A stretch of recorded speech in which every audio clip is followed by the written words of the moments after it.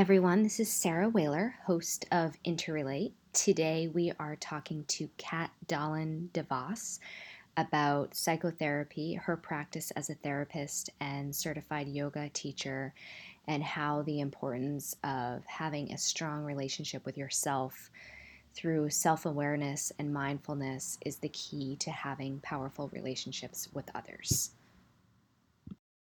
Kat, thank you for joining me today. You're so welcome. Yeah. Thank you for inviting me. Yeah, so happy to have you. So we're going to dive right into it. The first question I'm going to ask you today is basically is regarding your approach as a therapist, making mindfulness and self-compassion front and center. And that's definitely sort of the hallmark of your practice as a therapist. How does that connect to approaching relationships with yourself, oneself, and others, would you say? Yeah. Well, self-compassion, to just dive in there, the more I learn about self-compassion, the more I'm convinced that it's the thing that will save the world. Like the research on self-compassion and the way that it changes our brain structure, the way that it fortifies us against anxiety, depression, the way that it allows us to just connect more in depth with not only ourselves, but the people in our lives. As I was saying, the research on all of that is just so robust that's part of why I've gotten so fired up about it, is that there's this concrete science that just shows how much of an impact it can have on how we relate to ourselves first and foremost. Right. Totally. So if we're looking at how to then go out into the world and relate to other people, having this really sturdy foundation of self-compassion, self-love, and feeling just connected in that way is foundational. Yeah. And then we layer this mindfulness piece on top, where mindfulness helps us to be curious and to be curious without self-criticism, which I think is an important ingredient for relationships too, when we're learning how to relate to somebody else and be curious about them without immediately going to a place of judgment. Exactly. Now, how would you say that people can practice self-compassion? How do you do that? Well, that's part of what's cool about the research, is that there are these concrete practices for self-compassion where it can be mantras, it can be different mindfulness practices where you're actually like picturing people that love you just, without any qualifications. They just 100% care for you, and kind of picturing them sending their love towards you, or picturing you sending your love back at them. That can be a pet. That's great. A grandparent. It's a couple cool books that I like that I can share later too, that just sort of break down those practices into exactly like what you're asking. Right. How do we actually do that? And I think I was reading something after we had talked about self-compassion a little while back. The book you had recommended, Self-Compassion, is that the title? The one by Kristin Neff? Yes, exactly. That's a great one.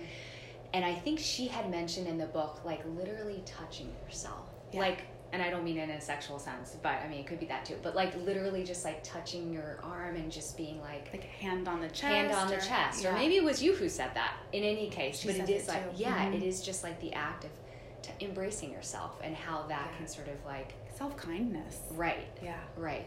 So that's interesting. And so regarding or expanding then to mindfulness, how would you say, I mean, it's such a buzzword right now, and everything is about mindfulness, everything you hear.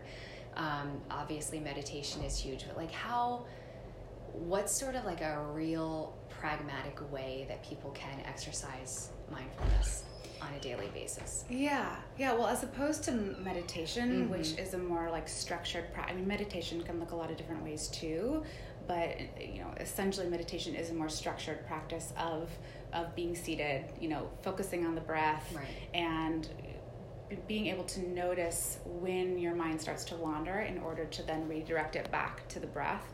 Mindfulness is more about single-pointed focus, where I think it's safe to say most of us these days are, our attention is so split, going a million different directions. And so a lot of times when we're eating, when we're driving, when we're focused on conversations, our attention is so split elsewhere. And so being able to get curious about how we're feeling, what we're noticing, what's happening in our minds, we're sort of pushing that into the background, because directing our attention outward. Right. So I think a good example is, mindful eating, for example, right. is an example of how we can practice mindfulness doing whatever we're doing throughout the day. Totally. Where it's the practice of just coming back to what we're doing in that moment. And with eating, for example, like, how does it taste? How are we feeling? When are we full? What are the thoughts that are flying by, without also, checking social media or watching right. TV or like surfing the web, and then having this experience of like where all of a sudden your meal's gone and you still don't hungry remember eating it, right? Exactly. Or still feel hungry, or it's like the example of like driving and being on autopilot and then realizing like I have no idea how I got here safely. Exactly. Right. Yeah. So it's just bringing our attention back to what it means to do something intentionally. Right. In essence. Right.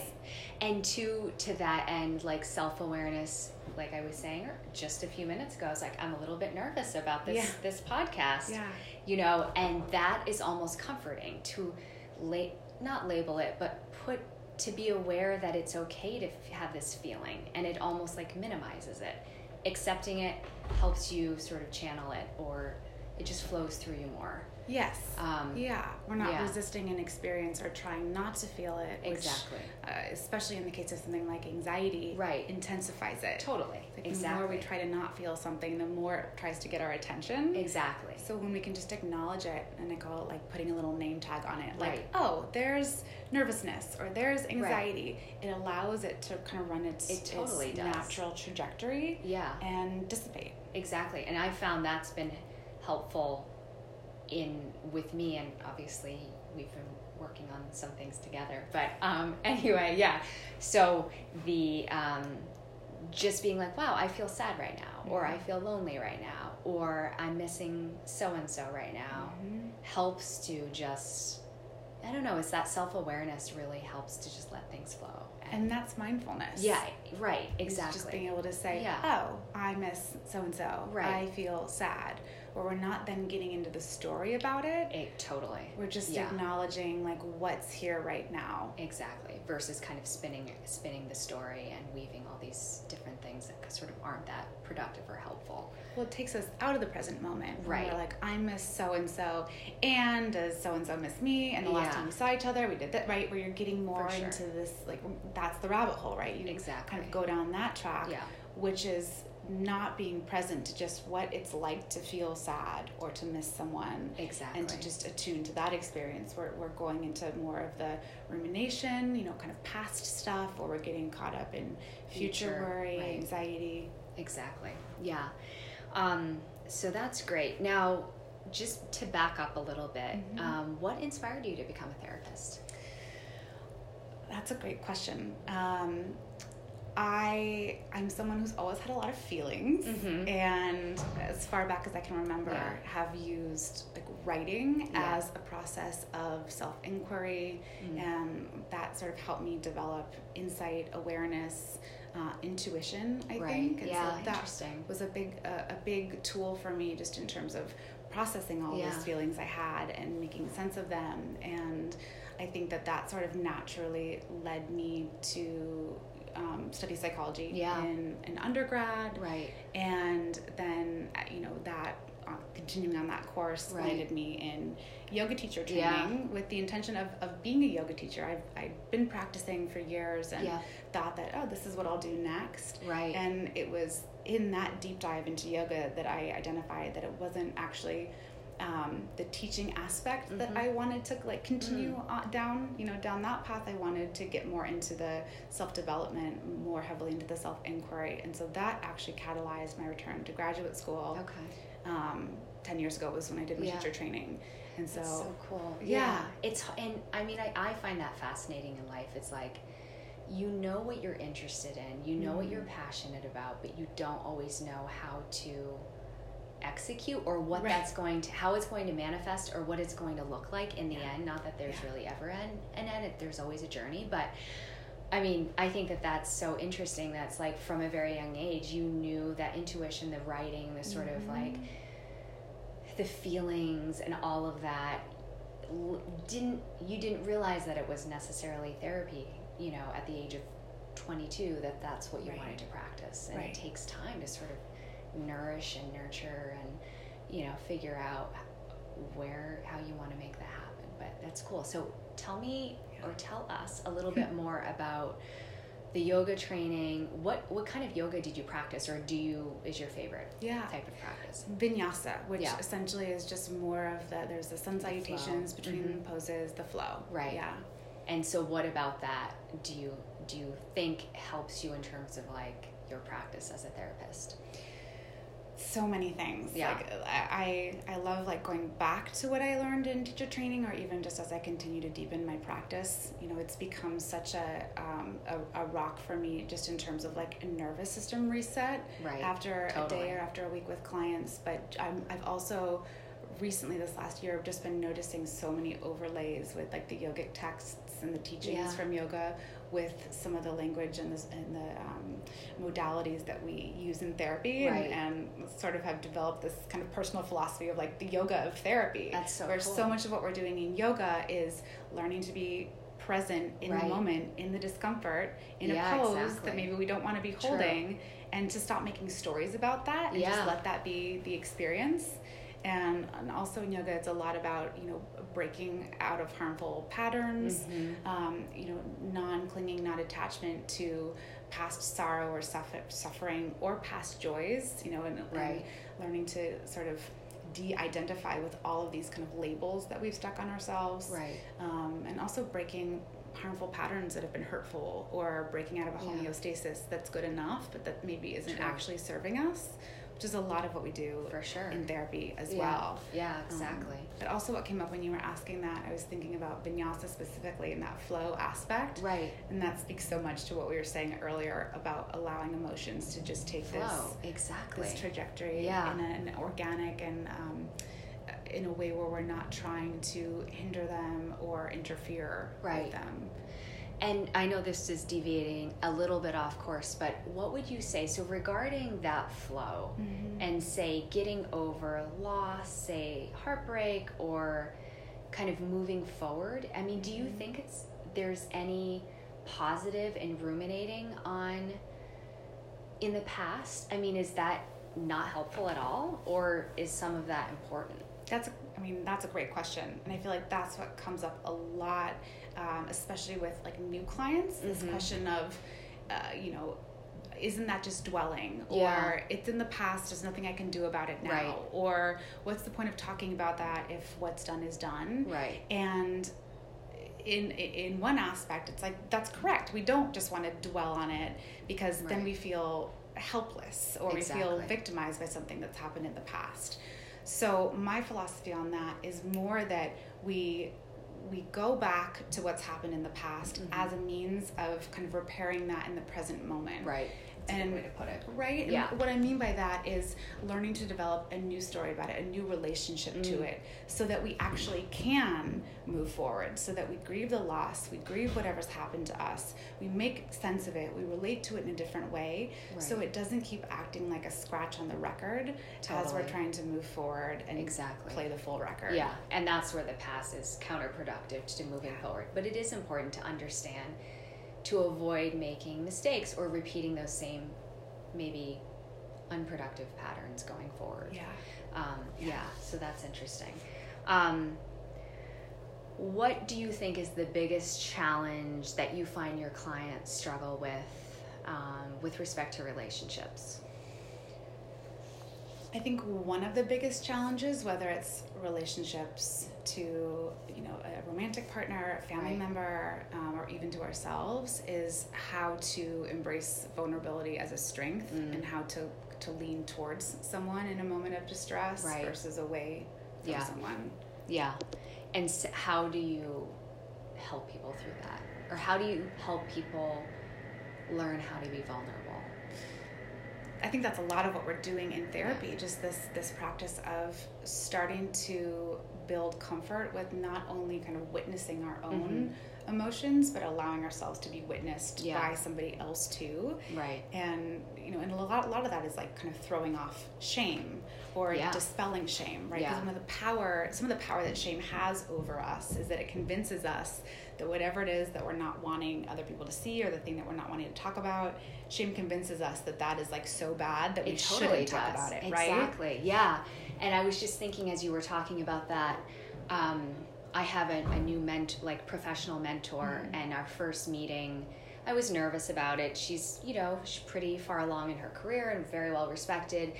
But our first meeting, it was sort of like get to know each other. And I sort of decided to take the approach of just like giving her my life story and saying, I've been divorced, which I have some shame around that in certain circumstances, and others I don't. But in this instance, I didn't know whether it was the right thing to say that, but I did. And I felt immediately this, like, her opening up and her just feeling this, there was this intimacy that was immediately created because of this thing that I shared. I think she felt, wow, this person is, and it turns out that she is also divorced. And so it was just interesting to see, it was so palpable, like this bond that was created by sharing and being vulnerable and opening up right from the get-go, which is actually very rare for me. It usually takes me a while to open up. But it was really powerful to see that, wow, that's a really positive thing. But in other circumstances, I think it depends on the other person, right? I mean, sometimes being vulnerable is terrifying. Is that, but some people may take advantage of that. I mean, do you think that? I feel like in some circumstances I've felt like I just couldn't be vulnerable because they would take that as a sign of weakness, just intuiting the type of person they are. That to me sounds like healthy boundaries, right? And knowing, being able to kind of gauge your safety. Like, is my emotionality safe in this circumstance? Totally. Or do I want to have more of a barrier? Like, I love what you're saying about with the mentor, where oftentimes, and I think this is especially true with our loved ones, our partners, when we're vulnerable, that gives permission to the other person to kind of meet us there. Totally. But if we're in a place where our intuition is saying, oh, this doesn't feel like the most safe climate, maybe I'm going to keep my cards a bit closer to the vest. That's a good way to put it. Yeah, for sure. And so, and I guess regarding that, and we touched upon it a little bit, but what would you say are 3 tips, doesn't have to be 3, it can be 1 or 2, that you would suggest for people who struggle with vulnerability to help them kind of navigate that, opening up in relationships? Yeah. That's great. I guess the first thing that comes to mind is this idea of like window of tolerance, or like optimal frustration, optimal discomfort, which basically just means working your edge. Like if you struggle to be vulnerable in your intimate relationship, for example, noticing when that wall first starts to come up and you want to pull away, or you start to notice where you're shutting down, and to just move the needle a little tiny bit, like share a little bit more than you normally would, or if it's in the middle of a conflict or more of a charged situation. If you'd normally leave the room and go into the kitchen or go into the bedroom, stay for another minute. Building this capacity to tolerate something that feels charged, that feels uncomfortable, that feels new. You think about with a crying child, like our inclination is to move towards them, but when we're feeling distressed, or when we're noticing someone else feeling distressed, often as adults our impulse is to move away because we feel challenged, it feels scary, right? Where the vulnerable thing is actually to move close to the distress. So kind of working that edge there. Let's see. The question was about developing vulnerability. Yeah. I would say just tips. Just in general, like how do we do How that? do you do vulnerability? How do you do it? it? Because it's not easy for everyone. I think another tip is to start deconstructing the story about vulnerability. If your story is vulnerability is a weakness, looking at where that story comes from. Is it because is it cultural? Is it something you learned from your family? Did you have a bad experience being vulnerable and becoming very hurt as a result of what happened during the course of that interaction? Starting to deconstruct, why do I think this? And what am I actually defining vulnerability as? What would it look like to, embrace vulnerability? What gets in the way of that? Sort of deconstructing it with, a partner or a therapist, or even just personally, like journaling that. And the third strategy, I guess, is this idea that I'm excited about right now called that I'm calling emotional fluency, which is essentially being able to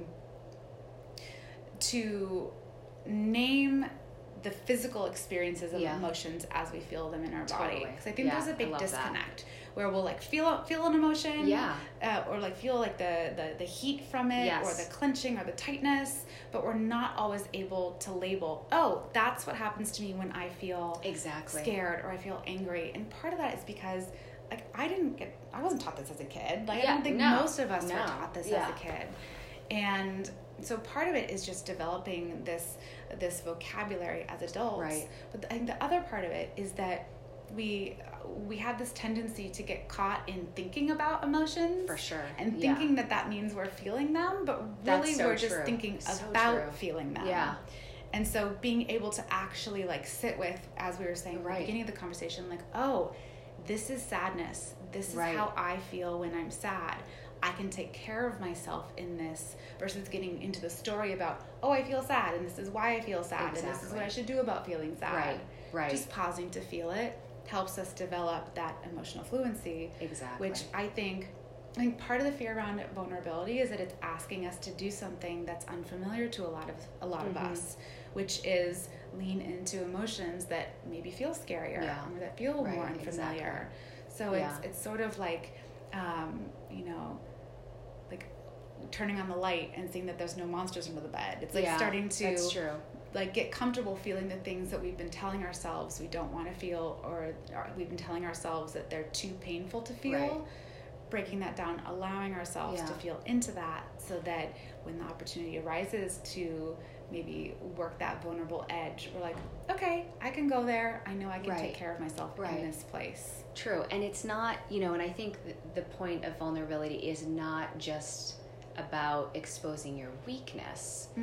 It's more about showing up. Like Brene Brown talks about showing up and being heard. And that can be a real sign of strength too. It's like being the first person in a relationship to say I love you, or telling someone that they hurt your feelings when they said whatever. It's being, or not avoiding conflict. All of those things are sort of being vulnerable. Answering the phone when you don't want to, or you don't know the number, or you don't know the number, or it's it's going to be about involve a challenging conversation and avoiding that, but instead choosing to answer the phone and have that conversation. So it is not just being like about being weak, it's about really just being there and honoring your truth too. That too, exactly. So I think those are great tips. How do you think people can find a balance between the relationship with oneself and personal growth while maintaining a healthy relationship with their partner, whoever they may be? I think that's probably challenging for a lot of people, but to sort of sustain a long-term relationship with whoever it may be, but still keep growing and evolving. Like how does that happen? Like, I mean, that's a great question, because I think ideally that is what we're doing. We're continuing to grow and evolve, and our relationships get to grow and evolve with us. Right. Ideally. The first thing that comes to mind is including them in the conversation, including your partner or a significant other, whoever that might be, a close friend or a family member, whoever you're wanting to maintain that relationship with, including them in the conversation of what you're finding in this personal growth and in your own development. Talking about what you're learning about yourself, what scares you, asking them some of the questions that you're exploring personally. I think sometimes if one person in a relationship is doing a lot of personal work, that can be scary or threatening to the other person. Intimidating, or there's the belief of like, well, what are they going to find? Are they going to find that this relationship doesn't work for them anymore? And truthfully, sometimes things do come up where you're like, wow, this is something that I have to really, consider. Is this relationship serving me, or can I do this work and also still be in a relationship in this way? And so being able to have those conversations, as challenging or vulnerable as they may be, I think is a crucial aspect of not limiting the growth process as well, or feeling that like that growth has to be stagnant or stalled in order to maintain contact. Right. It's hard though, because that personal growth is not always congruent with or supportive of the growth of the relationship, or it can feel that it would challenge the relationship. But I think to your point, it is about having those conversations, and these are things that I am working on, and am hopeful that it will lead to a healthier relationship. But it is, I think that's a challenge. Do you think that relationship struggles are just like a natural thing with being human? Oh yeah, I mean, and not only natural, but like crucial. Like that's a good way of putting it. You know, we need to have conflict. That's part of growth. It's that's like true. that, you know, kind of stone polishing stone, or even the idea of optimal discomfort that I brought up before. It's like that's where the good stuff is. That's where the growth is. Yeah. And of course, you know, there's healthy conflict and there's unhealthy conflict as well. But that's such a crucial. Actually, it's a crucible, right? It's a crucial crucible in terms of what catalyzes our development. And there's a lot of like, we're not going to be able to relate to people in our lives. No. Like I tell couples when I work with couples, like, if we're not fighting, there's a problem here. I think that's absolutely, So I encourage conflict in my couples. No, that's within reason. Healthy conflict, and healthy conflict is being able to have those arguments, those, you know, and expressing. That's a skill set. It is a skill set, and it's something that, like in my marriage, I don't think we argued enough. I think it was my avoiding that conflict to make things harmonious in the marriage, and I think it lasted as long as it did because of that in some ways, but then it ended. You know, because of, you know, I don't know how to express it, but like maybe one person compromising too much. Obviously, that's just one side of the story, but too much compromise on one side, and then resentment gets built, and there's been no conflict expressed, you know, between the two people, and then in the end, you know. So I agree. I think conflict is really important. It's stressful. It's exhausting, but it's also can be stimulating too. And to when one person just always like rolls over, that's not very fun either, right? Like, I think it's helpful when both people. What it reminds me of is, like when I talk to clients about anxiety, I talk about how anxiety is actually the absence of emotion. There's a lot of sensation. You know, it's uncomfortable. There's a lot of sensation associated. But anxiety is more of this stuck energy where the emotion is kind of stuck under the anxiety. So when we're feeling anxiety, it's often because there's something else that we're not wanting to feel. So I'm applying that to what you're saying about conflict in relationships, where it's like if there's not conflict, it's probably because there's something that we're avoiding. There's something that we're not wanting that's totally to true. Talk about, look at, feel, face, all of it. And so we're not fighting, because if we're fighting, it would mean we're making contact with whatever that scary thing is. I think that's absolutely true. Wow. Yeah. I hadn't heard of anxiety like that, but that's how I hold it. No, that's so interesting. It's kind of a different way to frame it. Yeah, for sure. Now I'm trying to think about how that affects me. Right. Although I feel like I'm both, like anxiety, but also lots of emotions. I don't know, but sometimes stoic. So maybe that's where the anxiety comes from. So we talked a little bit earlier about practicing mindfulness and self-compassion. Let's talk a little bit more about the mindfulness, I think, because a lot of people, I mean, there's a lot of talk about that. There's a lot of talk about meditation. I think a lot of people feel pressure that meditation is like this thing that they're bad at. Yeah. And so what I like about mindfulness is it just is less judgmental feeling. It's more approachable. It's easier to do. It's not you sitting in a room cross-legged for an hour with nothing, no sound. That for a lot of people is just overwhelming. And so mindfulness is this thing that you can just do. But talk a little bit more about that. Like how is meditation beneficial? We know that it is. Studies show that it is. But I mean, how can mindfulness be just as valuable? Yeah. Well, I mean, the way you're describing it, I'm almost thinking of the mindfulness as like the kind of like meditation to go, like yeah, to totally, take it with exactly, you. Yeah. And truthfully, meditation also doesn't yeah. have to be the sitting in a room Totally. with no sound. Like yeah. it's all just a practice, and whether it is more of a dedicated, seated meditation practice or more of a mindfulness practice, which you can also do in more of like a seated, structured form. Both of those are just being able to like bring our awareness back to the present, back to what's happening in the moment, where we're developing the muscle to kind of redirect our attention to like where we are, just in the present, whether it's what we're feeling, what we're noticing, what we're aware of, what's happening around us. To just like ground our senses, to ground the spinning of the mind, for sure, to ground somatically, meaning like in the body. Exactly. Yep.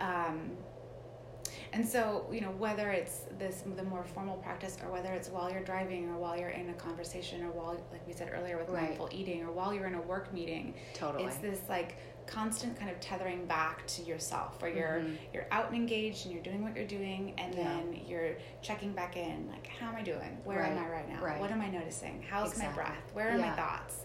Where that gets to be something, it's almost like, on your iPhone, like a program running in the background all the time that's constantly refreshing. It's a good analogy. Thinking of it that way, where it's just this observing self that's able to just check back in with like, how's my breath? Yeah. Where am I? How am I doing? What am I focused on? What am I noticing? Exactly. It's just like connecting with yourself, reconnecting with yourself. I like that. That's good. Thank you. Yeah. Yeah. You're welcome. Yeah. How do you, as Kat, therapist, yoga teacher, person who's involved in this new Expansive Voice project, wife, all of it, friend, how do you maintain a sense of self in all these projects, in your work, I shouldn't say it like that, but helping people through their issues? How do you maintain your sense of self, which I think is very rich, but also balance? Therapy. My own I think therapy. therapy's amazing. Yeah. I mean, it's the best. And truthfully, like, that is a ritual that I'm like so dedicated to. Like, therapists have therapists. Yeah. Like, we need therapists. How long have you been doing that? I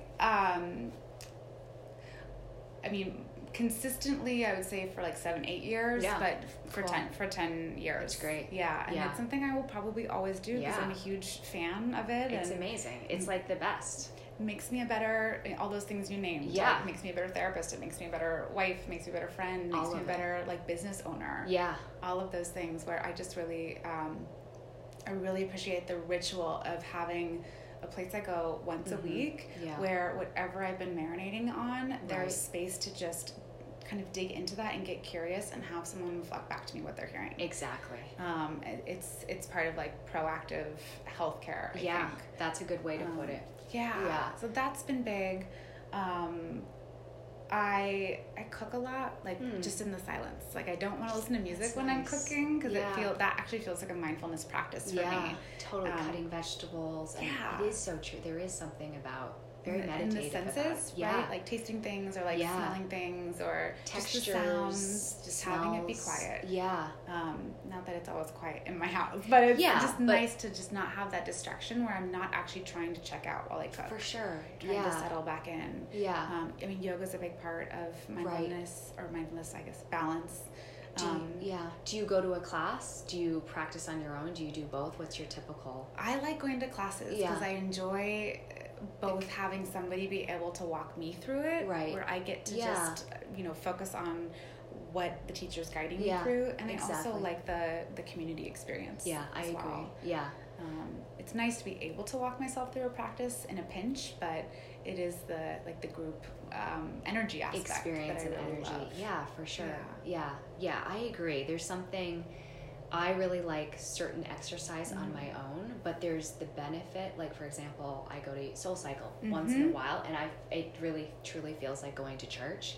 And it's the community aspect. It's the usually having a great instructor at the head of the class, like really inspiring you and being able to let go in ways that you just can't when you're having to walk yourself through a specific flow of poses, in the case of yoga.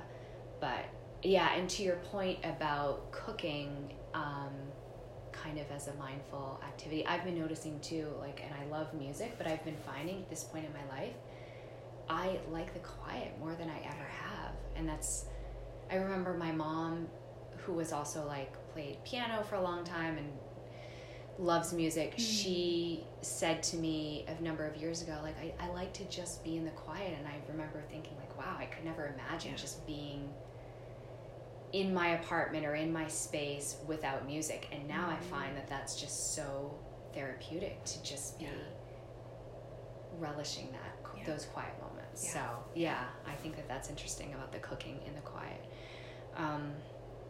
So, well, that's great. Yeah, thank you, Kat. There was another question I was going to ask you, and I'm not remembering at the moment. But is there anything you want to share? Oh. Like, what are some projects that you're working on? Obviously, you're working on you're involved in Expansive Voice. But what are some other areas of focus that you are working on right now? Well, it's top secret. Okay. So I can't tell you yet. Okay. But there are some cool things coming down the line, just in terms of, I feel like personally I'm on this crusade to just sort of demystify mental health, and that's a lot of what I've been doing on my Instagram page, where it's like creating these conversations. Which is beautiful, by the way. We'll talk about that in a minute. But thank you. Yeah. Demystifying all of this, where even the term mental health, I personally think of as being a bit of an outdated term, because that implies that there's mental health and there's physical health and there's emotional health, and they're separate things, and we can't separate the mind from the body. It's all interconnected. I think totally I was posting on that today, just the way the body's constantly informing the mind and vice versa. And so how do we bring emotional fluency is one of the words I use, emotional vitality or vibrancy. I talk about it in that way. Or how do we bring that into the wellness conversation as well? Exactly. Because I think there's a lot of talk about mindfulness and about whatever, like plant-based eating or Soul Cycle and yoga and all of this. And when we talk about wellness, these are often the things that we're talking about. But there's still a bit of, as we were talking about earlier, shame associated with saying, I've been going to therapy for 10 years and I'm going to go for the rest of my life. Exactly. It's like, well, but what's wrong with you? And what are you working on? And when I mentioned the point about, anxiety and that, and immediately I was like, oh, I hope people don't judge me for saying that I have anxiety. And the point about therapy. And I've been in therapy on and off, but definitely on and off for probably since I was about 22, so a long time. Mostly for me, it's been in times of distress or trying to focus on a certain thing. Now, though, I just find that it is an ongoing thing that I find really helpful. Obviously, that's a testament to you, because I think you're just an exceptional therapist. But I think it's critical. I mean, it is a cost. Like, obviously, it is a thing of time and costs, but that's part of what makes it so rewarding. That's true. You value it more. That's more, and it's this investment that we're making of time, of energy, of finances into ourselves that we're not getting an immediate return. That's a good point. Where it's not that we splurged on a fabulous pair of shoes or a really good meal where we get that instant gratification to nourish ourselves. So there is this trust that what we're investing in does pay off. And that takes time. It takes patience. It takes commitment. It takes dedication. It takes all those things. Energy. I mean, and I remember having a session with you afterward, and you're like, oh, how do you feel? I'm like, oh my God, I am so tired right now. So tired. It's hard work. It's hard work. And to channel and unload all of those emotions and feelings and thoughts, and it's a lot of talking and all of it. But it is I think it's the thing that really helps people grow in ways that it's hard to do alone. And that's mindfulness too, right? Just developing this curiosity around, why did I react that way? What is this pattern that's coming up? And so these are the conversations I want people to be having, where it's demystifying this whole process. And it's yeah, get your green juice and do your spin class, but also find a therapist that you trust, that you connect with, and build that in as part of your proactive healthcare so that you have those tools in place before a crisis you need hits. them, right? Exactly. And it is to your point, being proactive and being, getting ahead of it versus having to be reactive. Yeah. Because shit hits the fan. I mean, it's inevitable that shit will hit the fan, that there'll be some relationship, work, life, death thing that's going to happen in all of our lives. And so to sort of get ahead of it through those means, I think is really helpful. Yeah. Well, I'm excited to hear about, I feel like I might have an idea, but anyway, I'm excited to hear more and learn more about that. So if people want to find you, how and where can they find you? I think the place we are talking about is Instagram. Yes, it's been a beautiful really Instagram. Interesting. Thank you. It's been a really interesting experiment where I'm like, I don't know, like where this is leading, but it's brought some really rich connections into my life, and I think giving people an idea of what therapy can be about. That doesn't have to look one way or another. There's a lot of different orientations and styles, and just to be able to talk about these things outside of therapy too. So it's just at Therapy with Kat with a K, and at Therapy K. Sorry. Wait, is it? What is it? Therapy with Kat. Yeah. Therapy with Kat. So it's at Therapy with Kat, K-A-T. Yeah. That's Kat's Instagram handle. You can find my website there, and also you can email me from that site. Right. My website is kdolentherapy.com, but it's easier to just go to Instagram and click over. Exactly. Yeah. Great. That's awesome. Well, thank you, Kat. It was so fun to chat with you today, as always. Yeah. So look forward. Find Kat on Instagram. Her website is there as well.